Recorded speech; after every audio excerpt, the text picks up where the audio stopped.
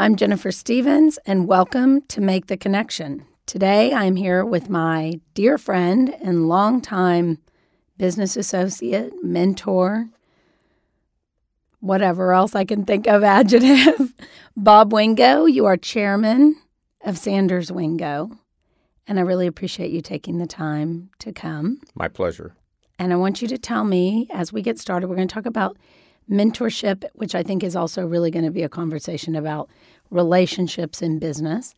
I want to start by asking you, how did you start Sanders Wingo?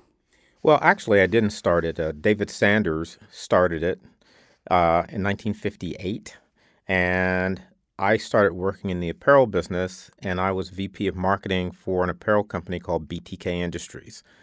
David was the agency owner that I worked with. He did all the campaigns for BTK, and we developed a very strong relationship. And one day he said, "Hey, would you consider ever coming over and working on the agency side as a principal?" And I said, "No." I said, "I'm a vice president. I have a company car. I have stock options. Why would I do that?" I was young and dumb, and so I told him no. But Right. we revisited the whole topic a few years later, and I came around. And so tell me about your relationship with him. How did that grow from a client-vendor relationship Right. into obviously a very trusting partnership? Well, I was a hard worker. You know, the funny thing is when I look back at my BTK industry days, there were two fellows that really were key to my success. Bob Hirsch, who was executive VP of the company, and a fellow by the name of Bruce Barbaro out of the New York office, who was VP of sales. These guys were very tough, as was David Sanders, and I proved to them that I could bring value, and I guess I was even a little bit cocky because I didn't know any better, and I said some things. Youth. Yeah, no kidding, because when I went to work at Billy the Kid, I started off in customer service. And I told the HR guy, because I went in for a sales job, I said, "You know what? I'm going to take this, but I'm telling you right now, I'm not making a career out of customer service." And I went, that was probably one of the dumber things I've ever done, but I got the job, and I stayed in customer service about a year, and I went over to the sales side. I love it. So let's talk about mentorship. Mm-hmm. You mentioned these two gentlemen having a key influence on your career at BTK. Were they mentors to you? What does that mean to you? Well, they were mentors in the sense that they gave me the guidance that I needed to prepare myself for a career. And one of the key things I think when you think of mentorship is you should never think of anything as a job. You should think of it as a career opportunity. And BTK was a very big career opportunity for me. And they nurtured and helped. And Hirsch once said, we sat in his office, he said, "I wish I could open my head and impart all the knowledge that I've gained over the last 2 or 3 decades right into your head so that you would be that far ahead of the game." He said, "Unfortunately, that's not the way it works. You have to get out there and learn hard knocks in other ways. And ultimately, if you're successful, you can prove yourself." Yeah. Well, a lot of the same things that I would say you taught me. I mean, you're here. I asked you to do this today because when I started JHL now almost 16 years ago, you were on the board and chair of the board, I think, of my very first client. And I first met you in the interview process. We joked because you looked over the top of your glasses at me and, were very scary and intimidating. And but that's how we met, and that's how we formed a friendship and a mutual respect. But what you're saying is how I feel like I began to learn from you and others on that board. Nick, Massey, some of those folks were amazing mentors to me throughout that time. But I really feel like it took me from thinking about that project in terms of a project or a job to thinking about how I could learn and leverage those relationships to grow a career.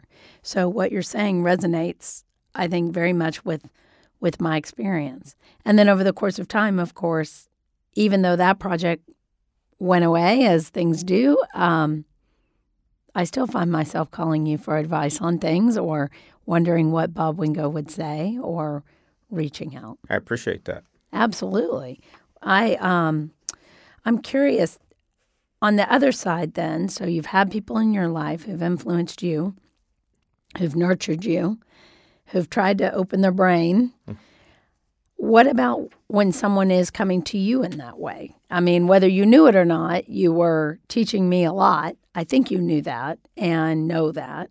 But I'm sure over the course of how many years now at Sanders Wingo? 30 plus. So 30 plus. Mm-hmm. There's got to be countless people who feel the same way that I do about the kind of opportunity, frankly, blessing and opportunity that it's been to be able to learn from you. Do you think of yourself as a mentor? Well, I really do for a number of reasons. I have helped a lot of young people start in business.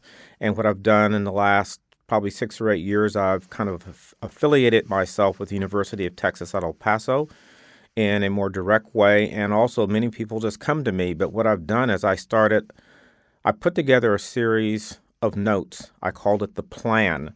And what I do is when I look at a student or anyone and they say, I need your help, I said, if you're going to be helped by me, you have to be willing to do some things. So I have a whole letter. So they have to make a commitment. I said, because we're not talking about going out and finding a job. We're talking about career opportunities. I have individually helped over 30 graduate students and people finishing their undergraduate degrees, and every single one of them has a career. Many of them I still stay in touch with. So they say to me, well, what's the magic juice? I said, it's all about the relationships. Relationships, relationships, and relationships. With them, you can do many things. With them, you become a connector. People that can pick up the phone and open a door for you. You have to walk through that door. But on the other hand, without those relationships and those connections, you're going to go through mountains of paperwork to get to the opportunity that you're looking for. Tell me a little more about the plan. Well, the plan is a combination of me putting interview questions together to ask so the students can ask the right questions if they go to an interview. I said the first thing you need to do as part of the plan is you get a job opportunity, a career opportunity. You need to go in and research that company and the individual that you're going to talk to, and the person that sits to the left and the right of that person, and the person that sits below that person, maybe 2 or 3 levels, and what the competition is doing. And what you want to do is you want to turn that interview into a conversation. And if you find things that are of like value and interest in terms of what they do socially, civically, do they have children, do they run, do they play golf, do they swim, are they in book clubs, do they like to travel, so that all of a sudden you're hitting a point of interest, a sweet spot with a potential employer where they understand exactly where you sit. And when you walk in there, you've already gone to Hoover's and you've gone to LinkedIn and you've gone to all these different places to make sure that you have valuable content about the company, if they're publicly traded, if they're not publicly traded, so that you can really gain those key insights into what makes that company tick. And you have to go in there and let them know that, hey, this is a place that I want to build my career. That's a fantastic advice. How many do you think take it? That's a lot of work, as some of the, I'm using air quotes. Yeah. That's a lot of work. But you know what? A lot of them did, because what I do is I said I have that letter that's got all these points on it. Are you willing to listen to what I have to say? Are you going to do what I say without even questioning me, because you're asking me for my help? We're going to do mock interviews. I'm going to take you on mock interviews. I think the key thing is making people understand the value proposition. One of the key questions that come up time and time again, and I put it to them, I go, what are you going to do when you walk into that interview and that potential employer says, how much do you want to make? Right. And then they freeze. And I said, here's the answer, or one of them. I've done my homework. This is a place that I want to build my career. I know after doing my research, these are the values and things that I'm looking for in life. And I know that if you bring me on board, you're going to treat me fairly. So I'm going to trust that you're going to give me a fair offer. That's a fantastic answer. One of the challenges, I have a lot of people, and of course, I think this is sort of just starting to happen with me over the course of maybe the last couple of years in a more regular way. People coming to me, can I have 30 minutes? Can I have a cup of coffee do you have time to give me advice? Do you have time to meet and give me direction? And it's hard because, and you can appreciate this being a business owner like I am, you're carving time out of your day. You and I both sell the same thing, which is time and talent. And so when you carve time out of the day, it's more than just a half hour you're giving. So at the same time, when you give that, you definitely want it to be valuable, to you from a personal fulfillment perspective, but you want it to be valuable to them from a go forth and do a whole lot with this perspective. And I wonder about, how do I do that? How do I make sure they take this forward and find real value in it? I like the idea of the plan because that's a tangible piece of knowledge that they can come back to and refer to, and that's very smart. Well, I think everyone that I've talked to, I said, each of you are a brand. You have your own brand DNA, just like if you were Coke or Pepsi or AT&T or whomever you might be. So you have to treat yourself as a brand. And when you start looking at who you are as a brand, and I make them create touchpoint maps where they put themselves in the center and they add all the assets and values around that center circle so that they can really understand these are key values that I bring to the table. Don't undersell what your capabilities are, even if you're a young executive getting started. These are opportunities to really differentiate and separate yourself from others. The other thing I do, which is pretty old school, I go, every person that you have an opportunity to get in front of, write a handwritten note. Amen. Write the handwritten note because that's going to get past the executive assistant, the secretary, and others, because you write personal in the outside of it. They're going to realize that you took the extra effort to take the time to send them a note, even if it's 10 or 20 words on a card. That's going to be a separator in terms of who you're competing against, because you are competing. You're competing for an opportunity to build a career at a company that you choose to work for. So that's, to me, one of the most important things. I've had students that I've worked with who have taken the plan and have gone back and written notes under each question that I've asked and brought it back to me. And I watched one. I actually went on an interview with a young lady, and she went in and she had a whole book prepared for the interview. Wow. About the CEO of this company, about the fact that he was a runner and she was a runner, the fact that he took great interest in understanding what she brought to the table, where he had worked prior to his current position, where he had lived, the last two career moves that he made. So she had a lot of history. She got the position. Of course she did. And I was even impressed with the work that she put into it. But again, to me, at the end of the day, it's about the relationships. It's the relationship I built with Jennifer, who I'm speaking to right now, and the extended relations with the Tracy McDaniels of the world and the Jeff Mosleys of the world and the Aaron Dimersons of the world that we all connected with, the Nick Serafis. Yep. These are relationships that I still hold dear to my heart and people that I still connect with, not as often as I probably should, but I stay connected. Yep. No, absolutely. Well, I believe very much in the power of the handwritten note. I came out of I grew up as what they called a Bush baby. I was one of the very first young interns on the Bush campaign in '94, and at the age of 3, and came up through that time. And Karl Rove, of course, ran Bush World, and Karl wrote notes to everyone. And it made such an impression on me watching him from afar, as an intern, and realizing here's this man that's responsible for this huge campaign and, all of this excitement and hoopla and legislators and press and all of these things going on every day. And yet I would watch, and he would write handwritten note after handwritten note after handwritten note every day. And it was thanking people for meetings or for taking an extra step here or congratulating them on this or that. And that really stuck with me. And I've tried to do a good job of it throughout my career and my life. And I think I've done a moderate job at it. But watching him, that really stuck with me. Fast forward years later, when I started JHL, I sent a little email out. I didn't even know if I really was going to have a business. I thought, well, maybe I'll take, the project that we worked on together, see how that goes, and maybe I'll go get a real job afterwards. But when I started the business, I sent an email out to former colleagues, just, hey, here's how to find me. I've kind of hung out my own shingle. I'm going to give this a try. And the very first handwritten note I received was from Carl. And he said, you'll do great. And I saved that. I mean, it was very special to receive that. So I think it matters. So what's the role of digital in this process now? So now, back in 1994 when I was doing that, the handwritten note, that was one of your only real ways to reach somebody directly. Now you can reach somebody directly through social media or, otherwise. Is there a role for that in mentorship? I think there is a role for it. I think the key thing, though, is when we really look back, no matter what, it's kind of like I used to tell people, I don't care if you're the CEO of the biggest company in the world, if you get a small, meaningful gift that arrives at your desk, you really appreciate that.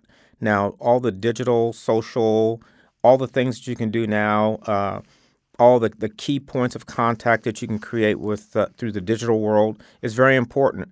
But I'll tell you what, every senior executive has attention deficit disorder. Isn't that true? So what we better find a way is the handwritten note gives you 15 seconds of their time. And just like you said, you saved that note from Karl Rove. I've saved notes from key people over the years because it really touches you. It creates the emotional connector that's not there before. It's kind of like what Jack Welch said, the former CEO of General Electric. He said, the first step before all other steps is to define your destiny in broad but clear terms.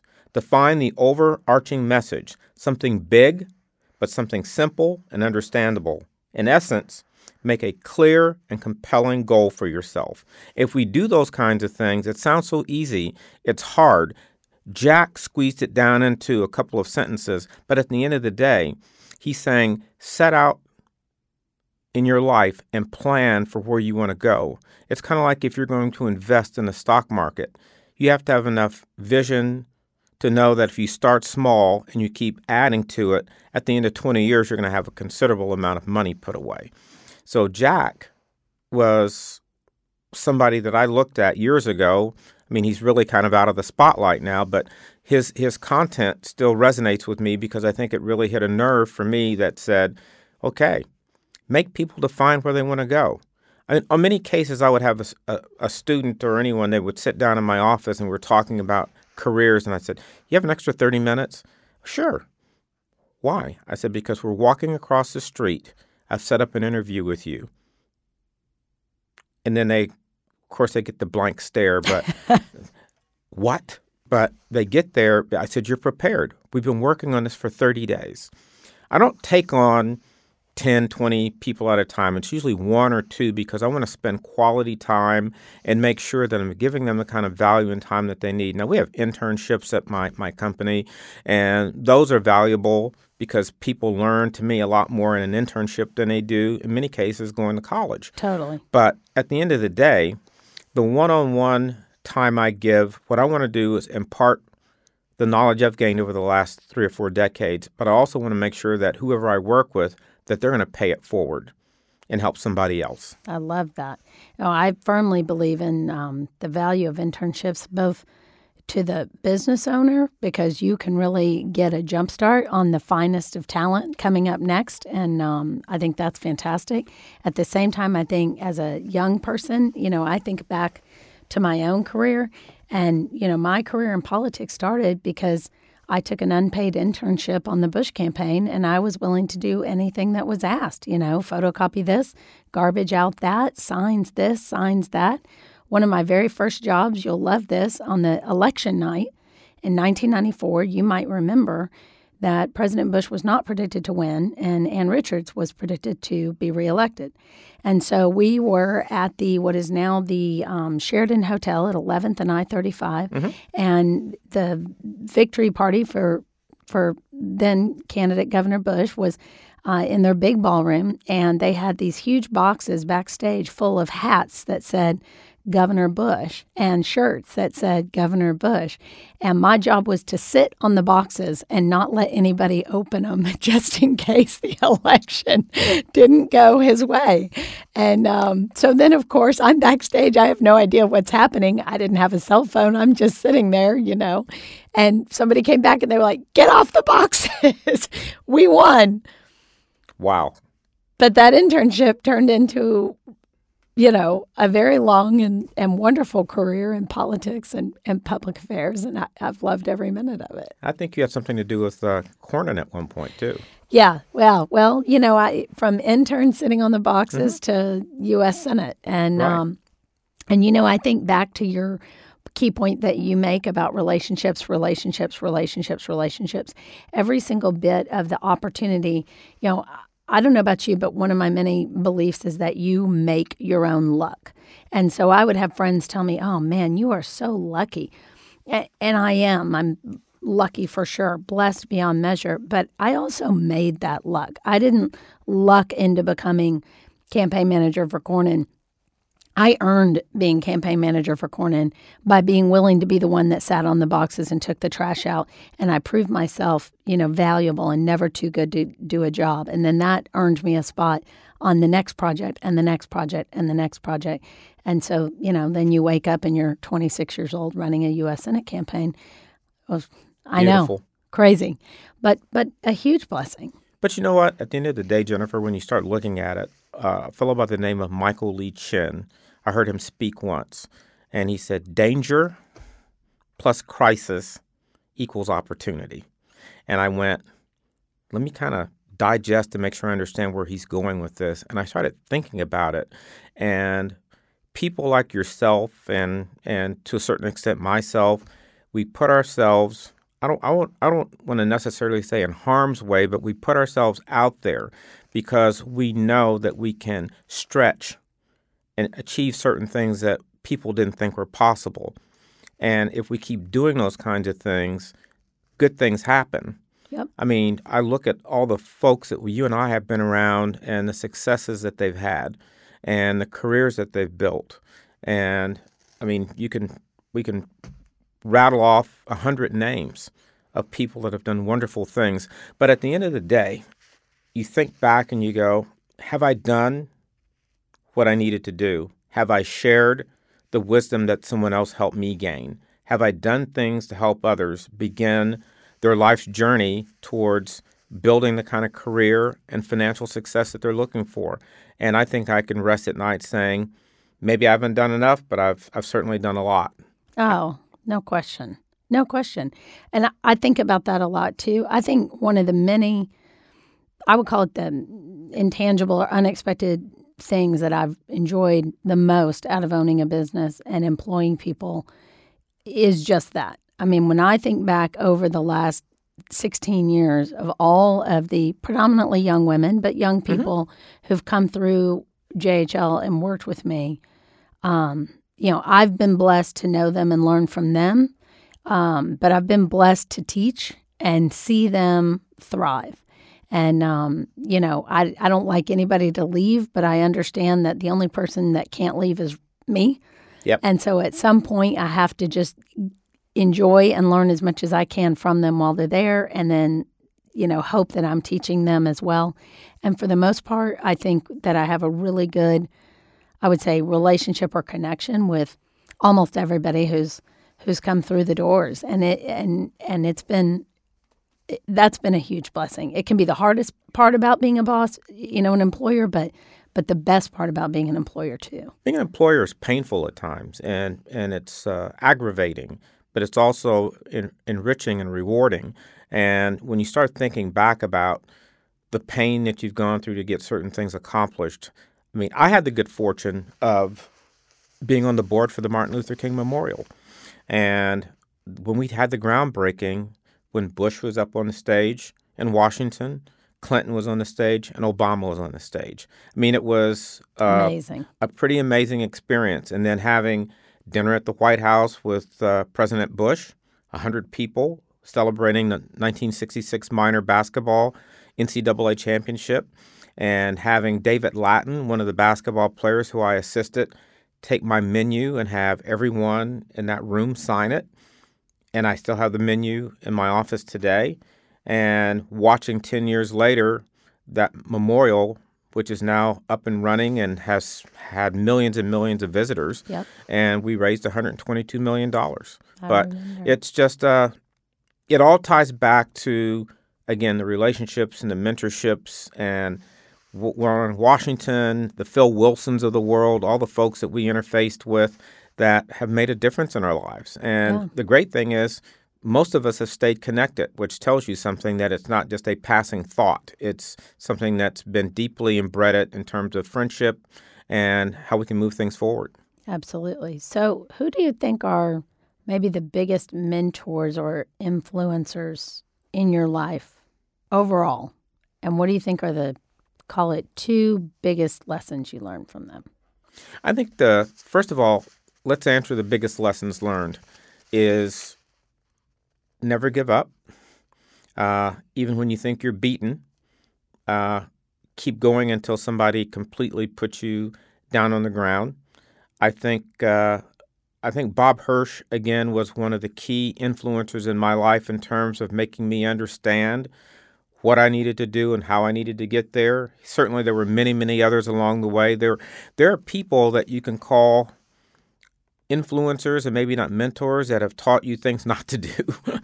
I've had a lot of those too. And, Right. and I don't want to follow what that guy's doing, but or Don't that do lady. that. Don't do Don't that. do that. But I don't know. Hirsch just had a way of kind of defining and putting things out there in an easy to understand the message and the content.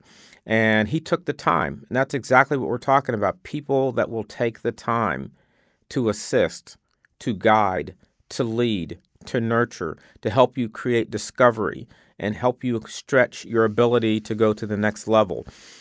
I'll tell you a funny story. Do we have a few more minutes? Yeah, we have plenty of time. My junior year in high school, I lived in El Paso, Texas. My family moved to Florida. My stepbrother and I stayed and finished our junior year, flew to Florida. I got down there. The schools were segregated.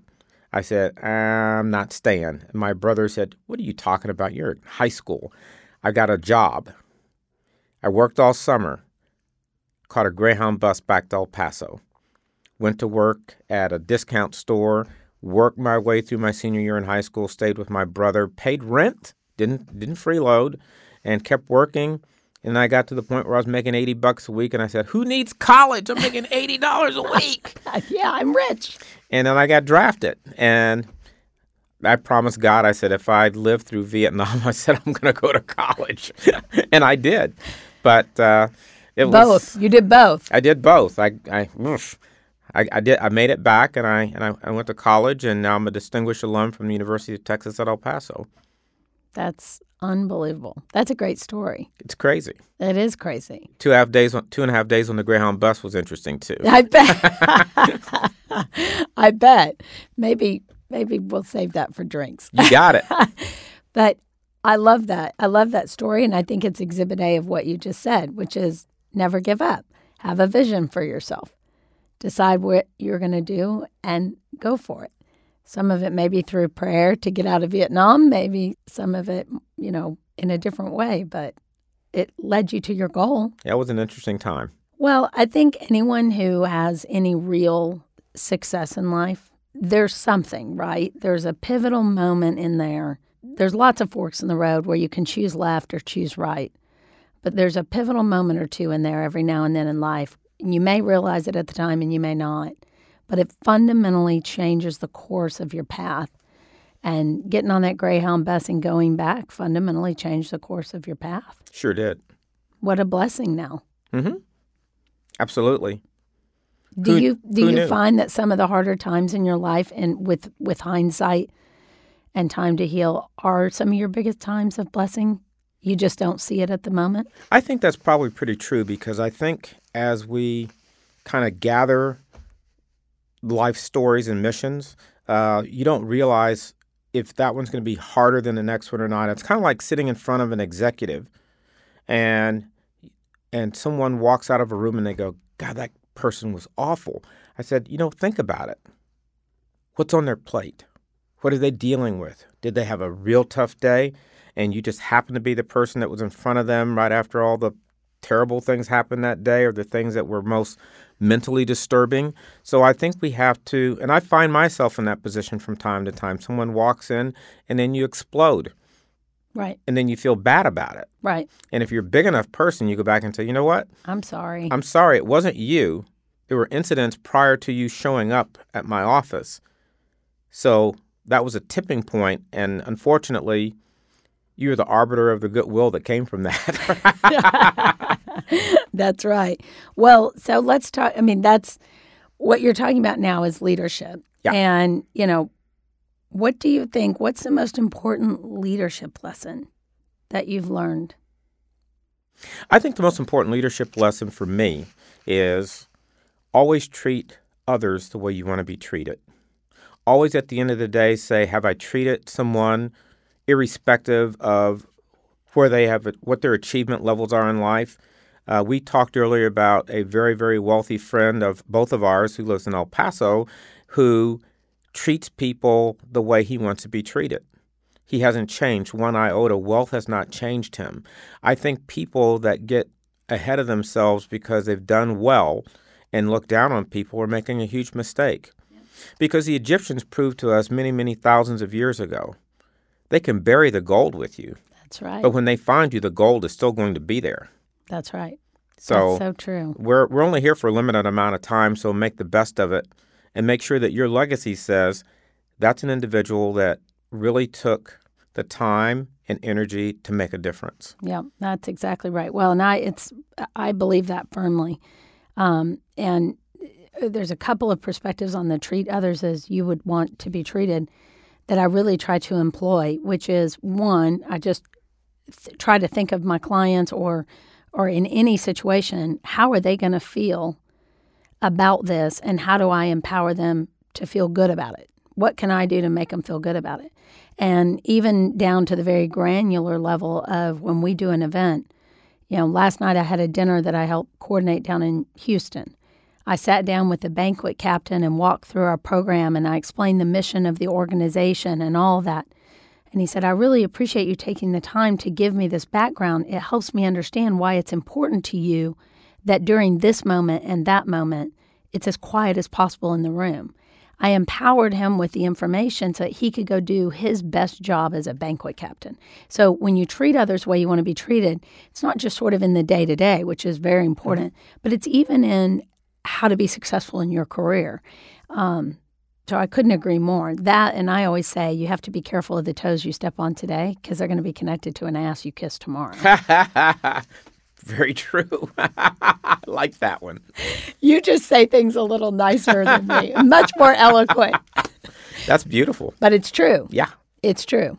And we both know that. 100%. Thanks for taking the time to do this. This has been an honor and a pleasure. It's always good to see my dear friend, Jennifer, and I will see you soon. Well, I can't tell you how much you mean to me. You meant the world to me as a baby, starting out. You mean the world to me now. Thank you. Likewise.